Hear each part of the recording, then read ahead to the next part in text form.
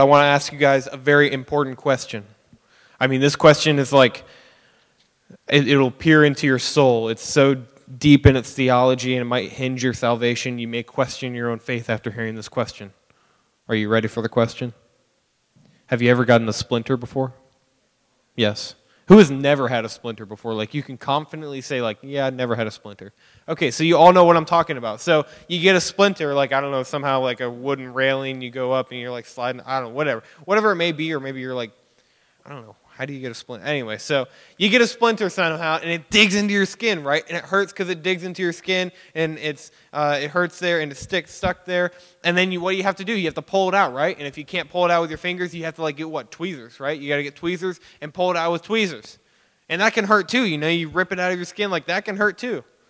I used to do fencing as a sport, and so when you have the metal blades, it's like the swords and the funny masks, and they hit each other, you know, fencing. Anyway, so when you hit blades against each other in fencing, they start to like chip and kind of get old. And if you rub your fingers on an old blade, I would be very surprised if you did not get a metal splinter, because metal splinters are the worst and awful. I've had so many of them, and they're terrible. Sarah knows exactly what I'm talking about with metal splinters. And they are awful, and it's hard to get them out, and they're just stuck there. Sometimes you can't even see them. It's like so bad. But I remember specifically a time when I was like 5 or 6 years old. That's basically, if it's before 5 years old, there's no way I'm remembering it ever. But if that after that, I might be able to remember it. But I remember this time distinctly that I got a splinter in my finger. And what do you do as a little kid when you get a splinter? You cry. You cry about it. You're like, oh my gosh, I got a splinter. This hurts. I ran inside. I was like, Dad, I got a splinter. I don't even know if I knew the word. I was probably like, Dad, probably like holding up my hand or something. And he's like, what? And he's like, I'm like, help, it hurts. And you know, he'll be like, all right, let me see. He looks at the splinter. He's like, okay. And then he leaves the room, comes back with the tweezers, right? And that's the worst part, right? That's the worst. Because at that moment, I realized he's going to have to yank that sucker out. And if he yanks that sucker out, it's going to hurt more, dude. Like, it hurts going in, and it'll be there, and it's like, all right, whatever, the splinter's chilling, but it's like, he's got to yank it out now. And I did not want that pain. I mean, in reality, look, let's be honest. You pull out a splinter, it hurts for like 2 seconds, and then you're done, right? Like, it's good. But for me as a little kid, I was like, no, that's too much pain. We can't have that. And he's like, let me see your hand. And I was like, no. And I ran away, and I went and hid in a corner in the other room. And he's like, Alex, I have to get the splinter out of your finger. Like, I have to take it out. I was like, no, it's going to hurt more. Like, no. And I was afraid to go through this little pain to have relief, and I just wanted to leave the splinter in there, like keep it as a pet or something, like my pet splinter named Woody or something. Like, I don't know. It's just, like, I didn't want to do anything with it now. I just wanted to leave it be. And I wouldn't go through that little pain just to be relieved of it and to be able to continue on. And so my dad came over to me and he looked at me and he said, Alex, look at me. He said, when have I ever done something to you that was going to be against your good, that was meant to hurt you? When have I not done something that was for your good? And I was like, right now! Right now! You're going to pull out a splinter! It's going to hurt! It's not for my good!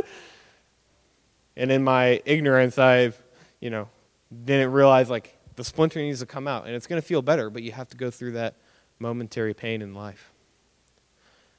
And I think we can think of our Christian lives and our life in general as a similar kind of reality. And getting a splinter in your finger is kind of dumb, and it's kind of like whatever. But it's a really downplayed example that kind of just reflects how we look at suffering in our lives. We go through a hard time in our life, we go through suffering in our lives, and we think it's the end of the world. And we think that we're going to die and that God is not good and that we can't trust Him. When in reality, we are going through a suffering and a hard time for the sake of being able to be in an eternal life of glory with God the Father. And that suffering that we go through in our lives is a way and a method of strengthening our faith in Him and being able to trust Him more. Because we're living in this place that's not our home, so that we can look forward to an eternity with the one who has made us a home. And so that's what Peter is speaking to here in this passage. So if you would please go ahead and stand for the reading of God's Word. We're going to read 1 Peter chapter 4, verses 12 through 19. It says, "Beloved, do not be surprised at the fiery ordeal," or your translation might say sufferings or trials, "among you, which comes upon you for your testing, as though some strange thing were happening to you. But to the degree that you share the sufferings of Christ, keep on rejoicing, so that also at the revelation of his glory you may rejoice with exultation. If you are reviled for the name of Christ, you are blessed, because the Spirit of glory of God rests on you. Make sure that none of you suffers as a murderer, or thief, or evildoer, or a troublesome meddler. But if anyone suffers as a Christian, he is not to be ashamed, but is to glorify God in this name. With the household of God, for it is time for the judgment to begin with the household of God, and if it begins with us first, what will be the outcome of those who do not obey the gospel of God? And if it is with great difficulty that the righteous is saved, what will become of the godless man and the sinner? Therefore, those also who suffer according to the will of God shall entrust their souls to a faithful Creator in doing what is right." Let's pray. Father God, I thank you for all that you have provided for us, for the blessings of life. But also, God, we thank you for the sufferings in life, that you don't let us fall in our suffering, but you allow us to be made righteous and more refined in our faith because of those sufferings. Help us to trust in you in all things and to give our lives to you completely. God, it's in Jesus' name we pray. Amen. You may be seated. Main idea of the passage today, make sure you guys can see. Give yourself completely to God in suffering. You could even add, give yourself completely to God in suffering with joy. And that's kind of a confusing statement, like we're supposed to have joy in our suffering. I talked a little bit, some of this is going to parallel with what I talked about a couple of weeks ago in the end of chapter 2, but I think there's some interesting insights and wisdom that we can get out of this passage that is also relating to suffering that continues forward. I think Peter is trying to continue this idea of suffering throughout the entire letter so that the people who he is writing to may be comforted in their trust for the Lord. And so you have this context where Peter is writing to a Jewish church of Christians who is being persecuted under what emperor? Does anybody remember? What's the name of the emperor? It's like on the tip of your tongue. What was that? Yes, Nero. Nero is the name of the emperor. This guy was like basically insane. He wanted to blame everything on the Christians, and he wanted to persecute Christians to the point where Matt talked to us a little bit about the historical context of the fact that Christians were being put up on posts and being lit on fire so that there could be a light for parties and celebrations among the people of this time. They were being put into coliseums, and they would have animals mauling Christians to death for fun, for people to watch and to be entertained. This was them going to the movies, was watching people be literally mauled. Now we just watch people be mauled on movies. How times have changed. No animals or humans were hurt in the involvement of this movie. But anyway, we see this persecution of these Christians in this time, and Peter is writing to a church that is saying to themselves, how can we trust God and how can we still love God? How can we say that we are still in God, in Christ, if all this is happening? What is the point of all this suffering? And I think a lot of times we look at our lives today, and we live in America, and we live pretty comfortably, I would say. I think I can confidently say that we are not being killed for our Christianity, if at all, but at least not often at all here in America. If it would happen, it would be very rare, even to be persecuted for our Christianity. There are people across the world in today's society that are being persecuted and are dying for their faith, specifically in northern India, in China, in Iran. Ironically, the fastest growing Christian nations in the world are also Iran and China and India. And we see that Christians in different parts of the world are going through major acts of suffering, and they're persevering, and their faith is becoming stronger. And it's kind of logical if you think about it. If you are going to be killed and be persecuted for your faith, you really have to believe what you think you believe. It's very easy to say that you believe in Christianity when things are good, but it's not very easy to say that when you are being persecuted or suffering. And Peter's going to speak to that. And I think in times in our lives as Christians, we may not suffer as much as other people. We may not suffer in great distress as other people are in the world. But I think if we are in Christ, we should be expecting that we are going to be suffering. And so we're going to be looking at why that is. So my first point for today is that we are suffering in Christ. Oh boy, this handwriting is good. That was a joke, because it's not. Anna Ginter writes Matt and I's notes on the board. Basically, we write them, and then she comes and rewrites them, because she's like, it's too messy. I need to rewrite them. So, but thank you, Anna Ginter, for rewriting it in a neat way, so you guys can at least read some of it. So, yeah, that says Christ, just in case you couldn't tell. Suffering in Christ. Read with me in verse 12. It says, beloved. All right, first word, we got to stop there. Beloved. He starts this part of the letter with beloved. So if you don't think that you are loved, if you don't think that you have a hope and love from the Father, just remember that Peter is addressing this church as beloved. He's saying, guys, if you're in Christ, you are beloved. We already know that you're loved by God because you're in Christ, because He died for you. So he starts with beloved, and he says, do not be surprised at the fiery ordeal among you, which comes upon you for your testing as if some strange thing were happening to you. He says, don't be surprised when things happen. Don't be surprised when suffering comes among you. Don't be surprised when people will make fun of you, or people will persecute you, or people will try and hurt you for your faith. Or if people won't accept you, or people will count you as outcast, or will count you as the Jesus freak. Don't be afraid of that. Don't be surprised at that either, because that's going to happen. Why is that going to happen? Because we're followers of Christ. Let me explain. If we are confessing that Christ is Lord and Savior, and we want to be in relation with God, we are following Christ in His footsteps. We're following along in the life that He lived. And so we're trying to be more holy. We're being sanctified by the Holy Spirit to grow closer in our relationship with God.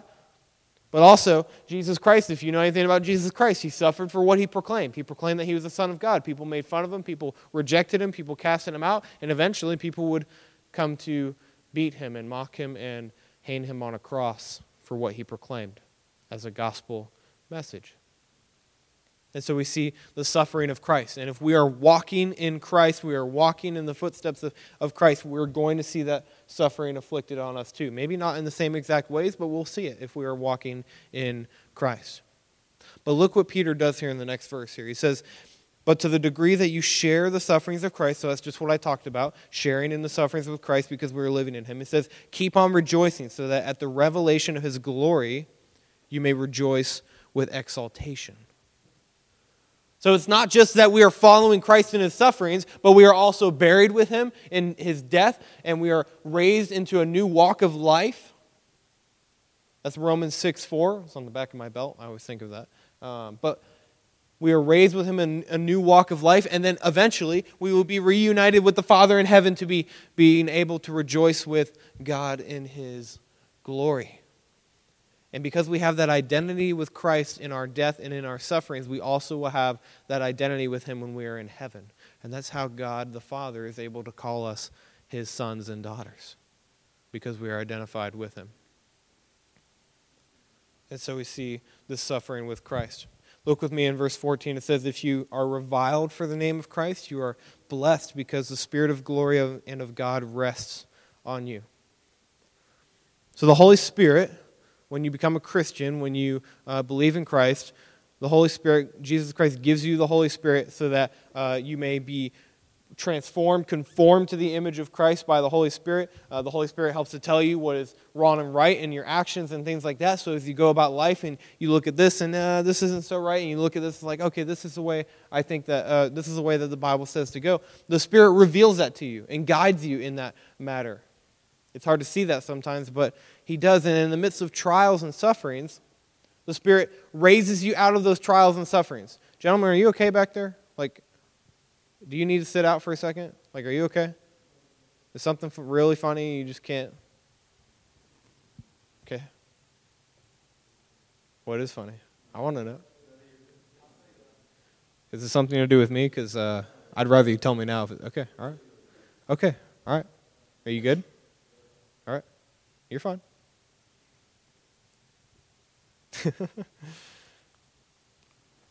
The Spirit raises us out of our sufferings and trials. And the Spirit conforms us in ways that we can see our past sufferings and say, this is how God has been shaping me. This is how God has been conforming me into the image of Christ so that I have a stronger faith and trust in Him. So in a sense, suffering in Christ is actually a reassurance of our own faith. Because if you suffer for Christ and you come out of it and you're able to say, I have a stronger faith and trust in God, that's evidence of the fact that you are in Christ because you have the Spirit with you. That is evidence and a reassurance of your faith in Christ. And so, contrasting, doubting the goodness of God in suffering is a reflection of an immature faith that doubts His character. If you go through sufferings and trials and you can't seem to be able to see the goodness of God, that might be a sign that, hey, maybe your trust is not completely being put into God. Maybe your trust is in something else. And that's something we have to evaluate as we go through hard times in our lives, to see how our trust is being put in somewhere else besides God.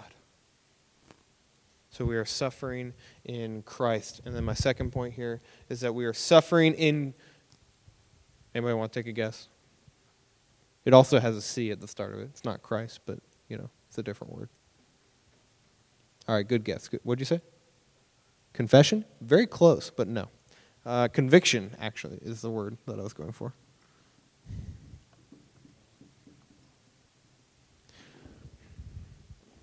Anybody know what conviction means? I'll give you the Google definition so that you know I'm not wrong. Conviction.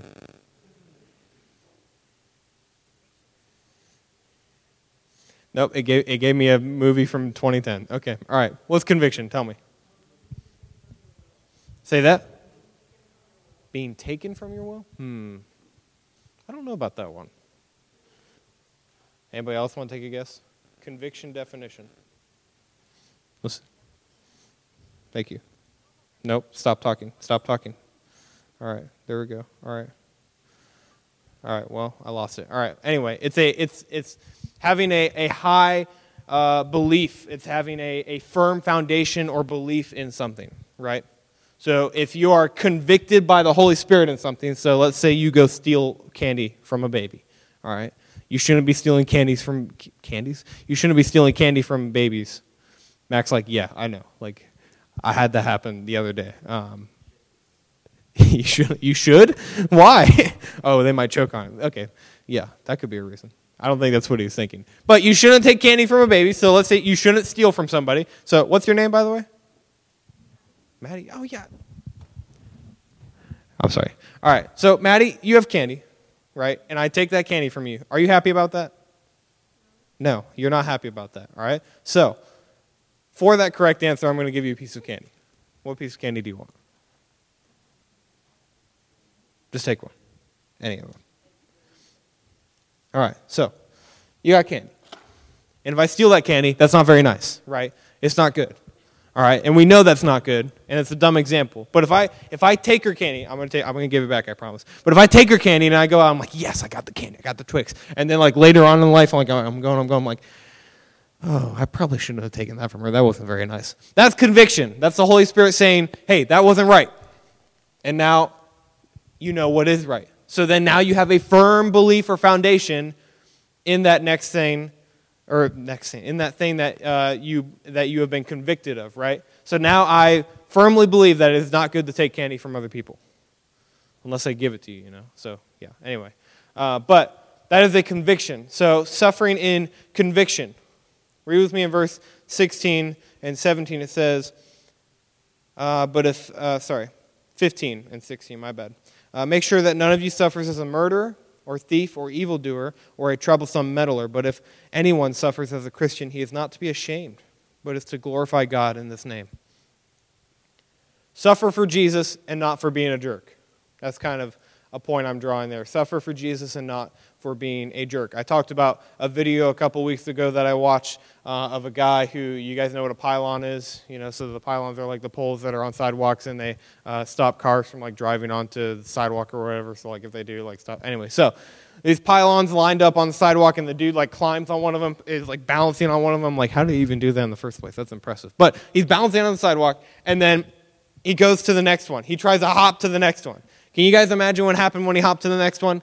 He fell and hurt himself really badly, and he fell on his face. It was quite bad for him. It was pretty funny for me. I laughed in the most hilarious of fashions.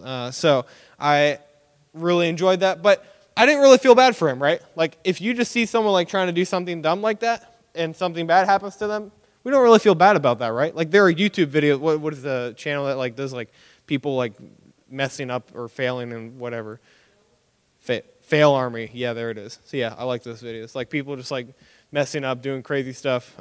Generally, it involves some kind of vehicle, and then them falling on their face, and it's funny. We laugh at it because it's like, yeah, that was kind of dumb, but you tried it, and so you failed, and we don't feel bad because they got themselves into that. They were doing that, and that kind of got themselves into that. In the same way, I kind of related it to how Peter says, if you suffer, but you're doing wrong, you're being evil, or you're meddling, or whatever, however he puts it in the text here, and you're doing wrong things, and then you suffer for that, like, okay, you kind of brought that on yourself. But if you're going about your Christian life and you're suffering for doing good, then there's a weight to that. There is a glory that God is going to behold in that, and there is a rejoicing that can be happening in that. And that's because God is shaping us in those sufferings of when we're doing good. So, therefore, we shouldn't be wavering from our biblical convictions. If we waver from our biblical convictions when suffering comes, then how much do we actually believe in those biblical convictions? Like I said, it's really easy to be a Christian when things are good and things are comfortable, but it's not very easy to be a Christian when people are trying to persecute you for your faith and trying to make fun of you for your faith and trying to outcast you because of your faith. And if people aren't trying to outcast you, if you fit in with all the different crowds, it's okay to be friends with people, but if they never see the love of God or they never see Christ in you, well, maybe that's something that we need to have a conviction of in ourselves, that we're not living a life for Christ. And so we have to think about that. Because Peter says that you will be tried against for your faith. You will suffer for your faith. And so we suffer with conviction. Verse 17 says, "For it is time for the judgment to begin with the household of God. And if it begins with us first, what will be the outcome for those who do not obey the gospel of God?"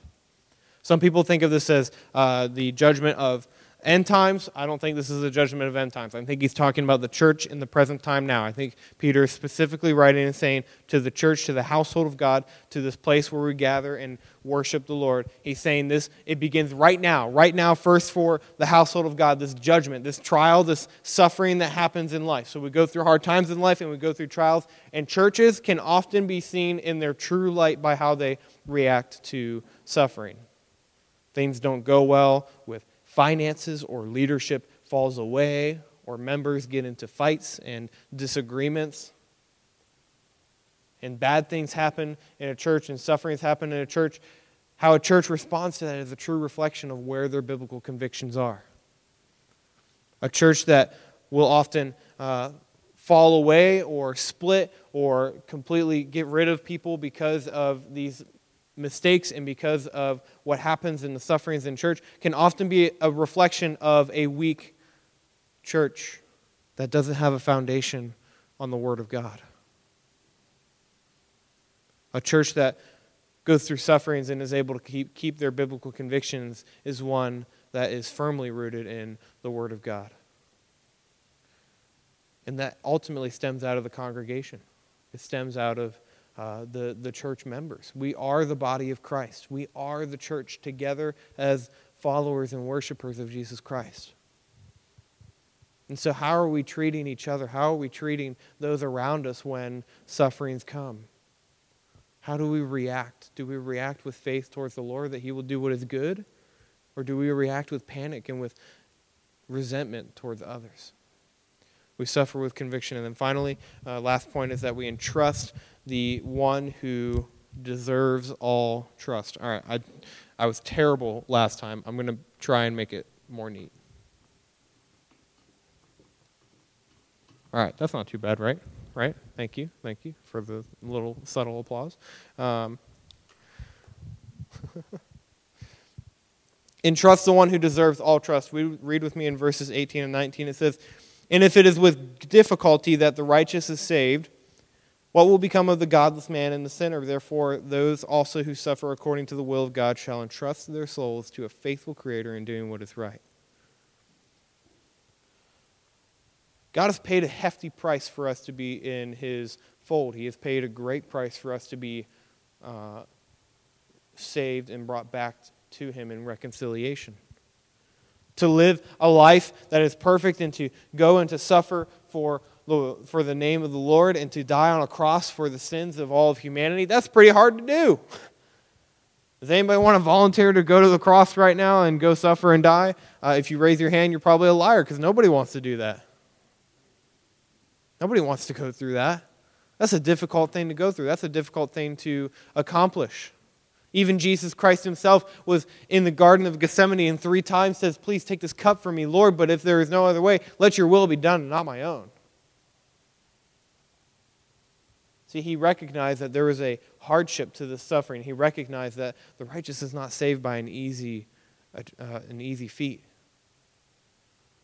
But he understood that the will of the Lord was for that good will come out of that suffering. And so he said, "Not my will, but yours be done." And that is entrusting the one who is worthy of all trust, who deserves all of our trust. And when we, in our times of suffering, in our times of hardship, when we go to other things in life, when we go to other people or other objects or other material possessions, that's not putting trust in the Lord. That's trying to put trust in the world. And the world will fall away. And the world will perish. And the world will disappoint us every single time. But we should put our trust in the one who is deserving of all trust.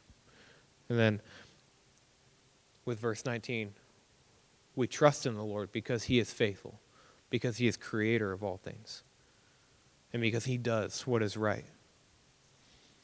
And it's hard to really reconcile that in our minds sometimes. We go through sufferings, and like, for example, so this isn't actually, like, I'm not going to say this is suffering. This is more of just an illustration. So if I take an exam, right, and I get my exam back, and I got a failing grade on my exam, like a 57. Is that a failing grade? I don't even know anymore. So you get 57 on your exam. What's your reaction to that moment? You're like, oh no! Like, I got a failing exam. I failed my test.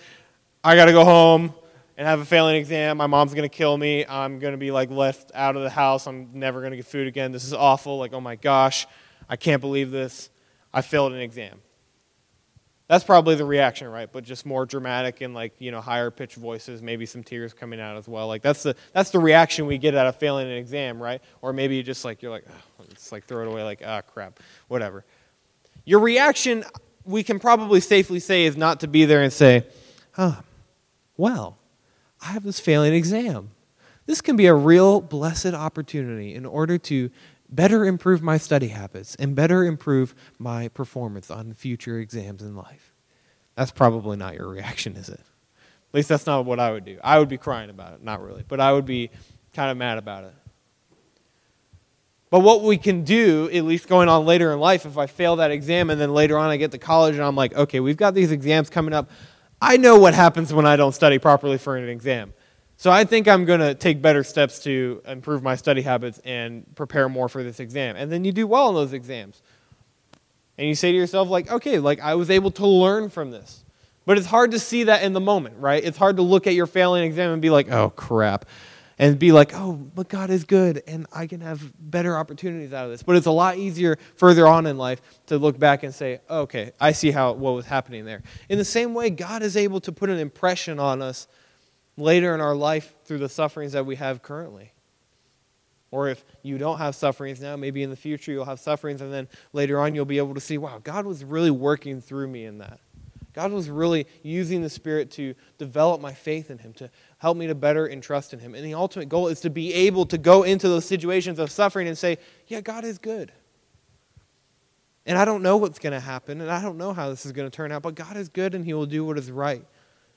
So in the midst of suffering, continue to put your faith in Him, because He will do what is right. The most encouraging part about our suffering is that God is in control of it. And that can be really hard to hear sometimes, because you hear that God is in control of our suffering. It's like, does God put suffering on us? Like He wants us to feel bad? He wants us to feel pain? Like, no. He wants you to be able to come out of it with a better hope and trust in Him. Look with me just a few pages back in chapter 1, verse 6 through 8. Just a couple pages back here. More than 4 pages, 5 pages. Okay, more than a couple pages. All right, there we are. Verse 6 through 8. It says, "In this you greatly rejoice, even though now for a little while it is necessary, or if necessary, you have been distressed by various trials, so that the proof of your faith, being more precious than gold, which is perishable, even though tested by fire, may be found to result in praise and glory and honor at the revelation of Jesus Christ."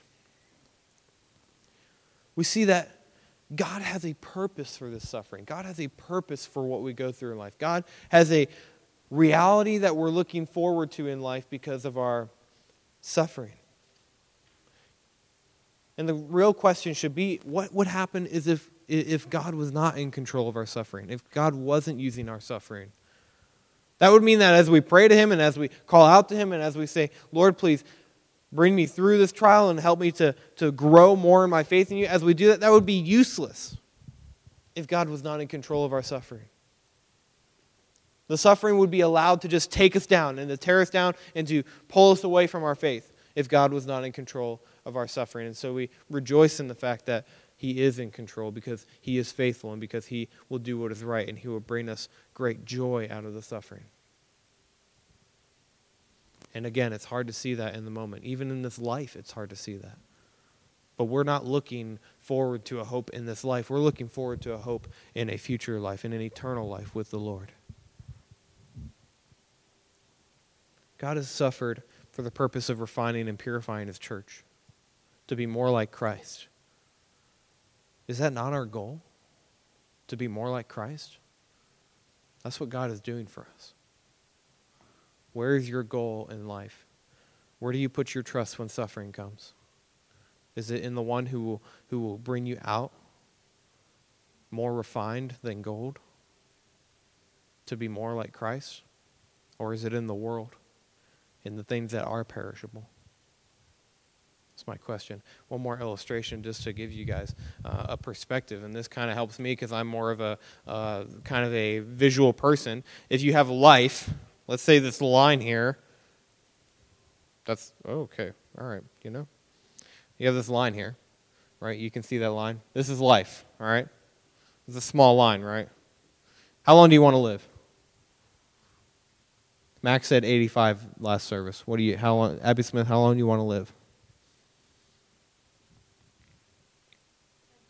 76. Why 76? 1776, independence? All right, let's do it. 76 years. Okay, that was a really good 7. All right, don't make fun of me. Matt, stop looking at me like that. You're no better. Okay, he is better than. Yeah. Anyway, 76. I don't know what happened there. All right. So we want to live 76 years. Yes, Jaden. You want to live 16? All right. All right. So it's just a number. We want to live 76 years. All right. So we have life here, and we live through this life. And listen, bad things happen in life. Amen. Thank you. Holy cow. This is a tough crowd. We go through hard times in life. Bad things happen in life. We're in a sinful, fallen world. That's just kind of what happens. Things plague life and make life real bad. It makes us not want to live in life anymore. It makes us not trust in who God is. It makes us not trust in what can be done. But we live this life and we see that there is an eternal purpose to what God is doing. We're living for that eternal life. We get to our death and we become reconciled completely in perfection to the Lord. And we get to be with Him in heaven. You guys know how long eternity is? It's a long time. That's right, Wyatt. That is a long time, eternity. In fact, it's so long that it will never end. And praise be to God for that. So if this is our life here, this is our life, eternity, it goes yeet and it goes across the board and then keeps going. You could have as many whiteboards as you want going down this line, going down all the way, I don't know, to the next state, to the other end of the world, or whatever. Anyway, you get what I mean. You could have an infinite amount of whiteboards being expanded out, and this line continues down those whiteboards. It won't cover the span of eternity, because eternity is forever. And oftentimes, we think of this in our trials and our sufferings as all there is. And so we have despair and we lose hope.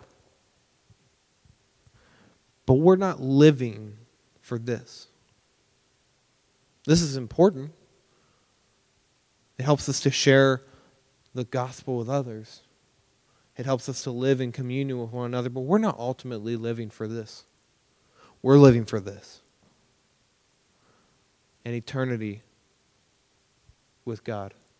The one who has made us a home in heaven. So how do you weight your sufferings and your current trials in life compared to the weight of glory that God has for us in eternity? That's the question we have to put forward in our lives. And if you aren't in suffering right now, if you're in Christ, if you are a Christian, if you believe that God has died for our sins and you have repented and believed for that sin, then suffering will come. And Peter tells us that. And not just Peter, but this is the Word of God. The Lord tells us that suffering will come in our lives. So where will you put your hope and your trust when that suffering comes? We are not in our home. But we suffer in this place that is not in our home now, to be refined in glory for the one who has made us a home in heaven. Let's pray. Father God, thank you for this wonderful day that you have given us, another day to breathe here on earth as we are able to use it to learn more about you and to grow in our love towards you and to be able to share and proclaim the gospel with those around us. God, I hope that for each and every one of us here today that we would not be despairing in our sufferings or in our trials or in any hard times in life, but that we would be putting our trust and hope in you who is faithful and creator and who will do what is right. God, we know that you are always faithful and that your Spirit will lead us and guide us. So help us to remember that and to impress that upon our hearts and to trust in you. Not to have sorrow in this world, but to have joy in sufferings, because we know that we are suffering for something far greater. We are simply going through the pulling of a splinter so that we can keep going on through life without it. God, we love you, and it's in Jesus' name we pray. Amen.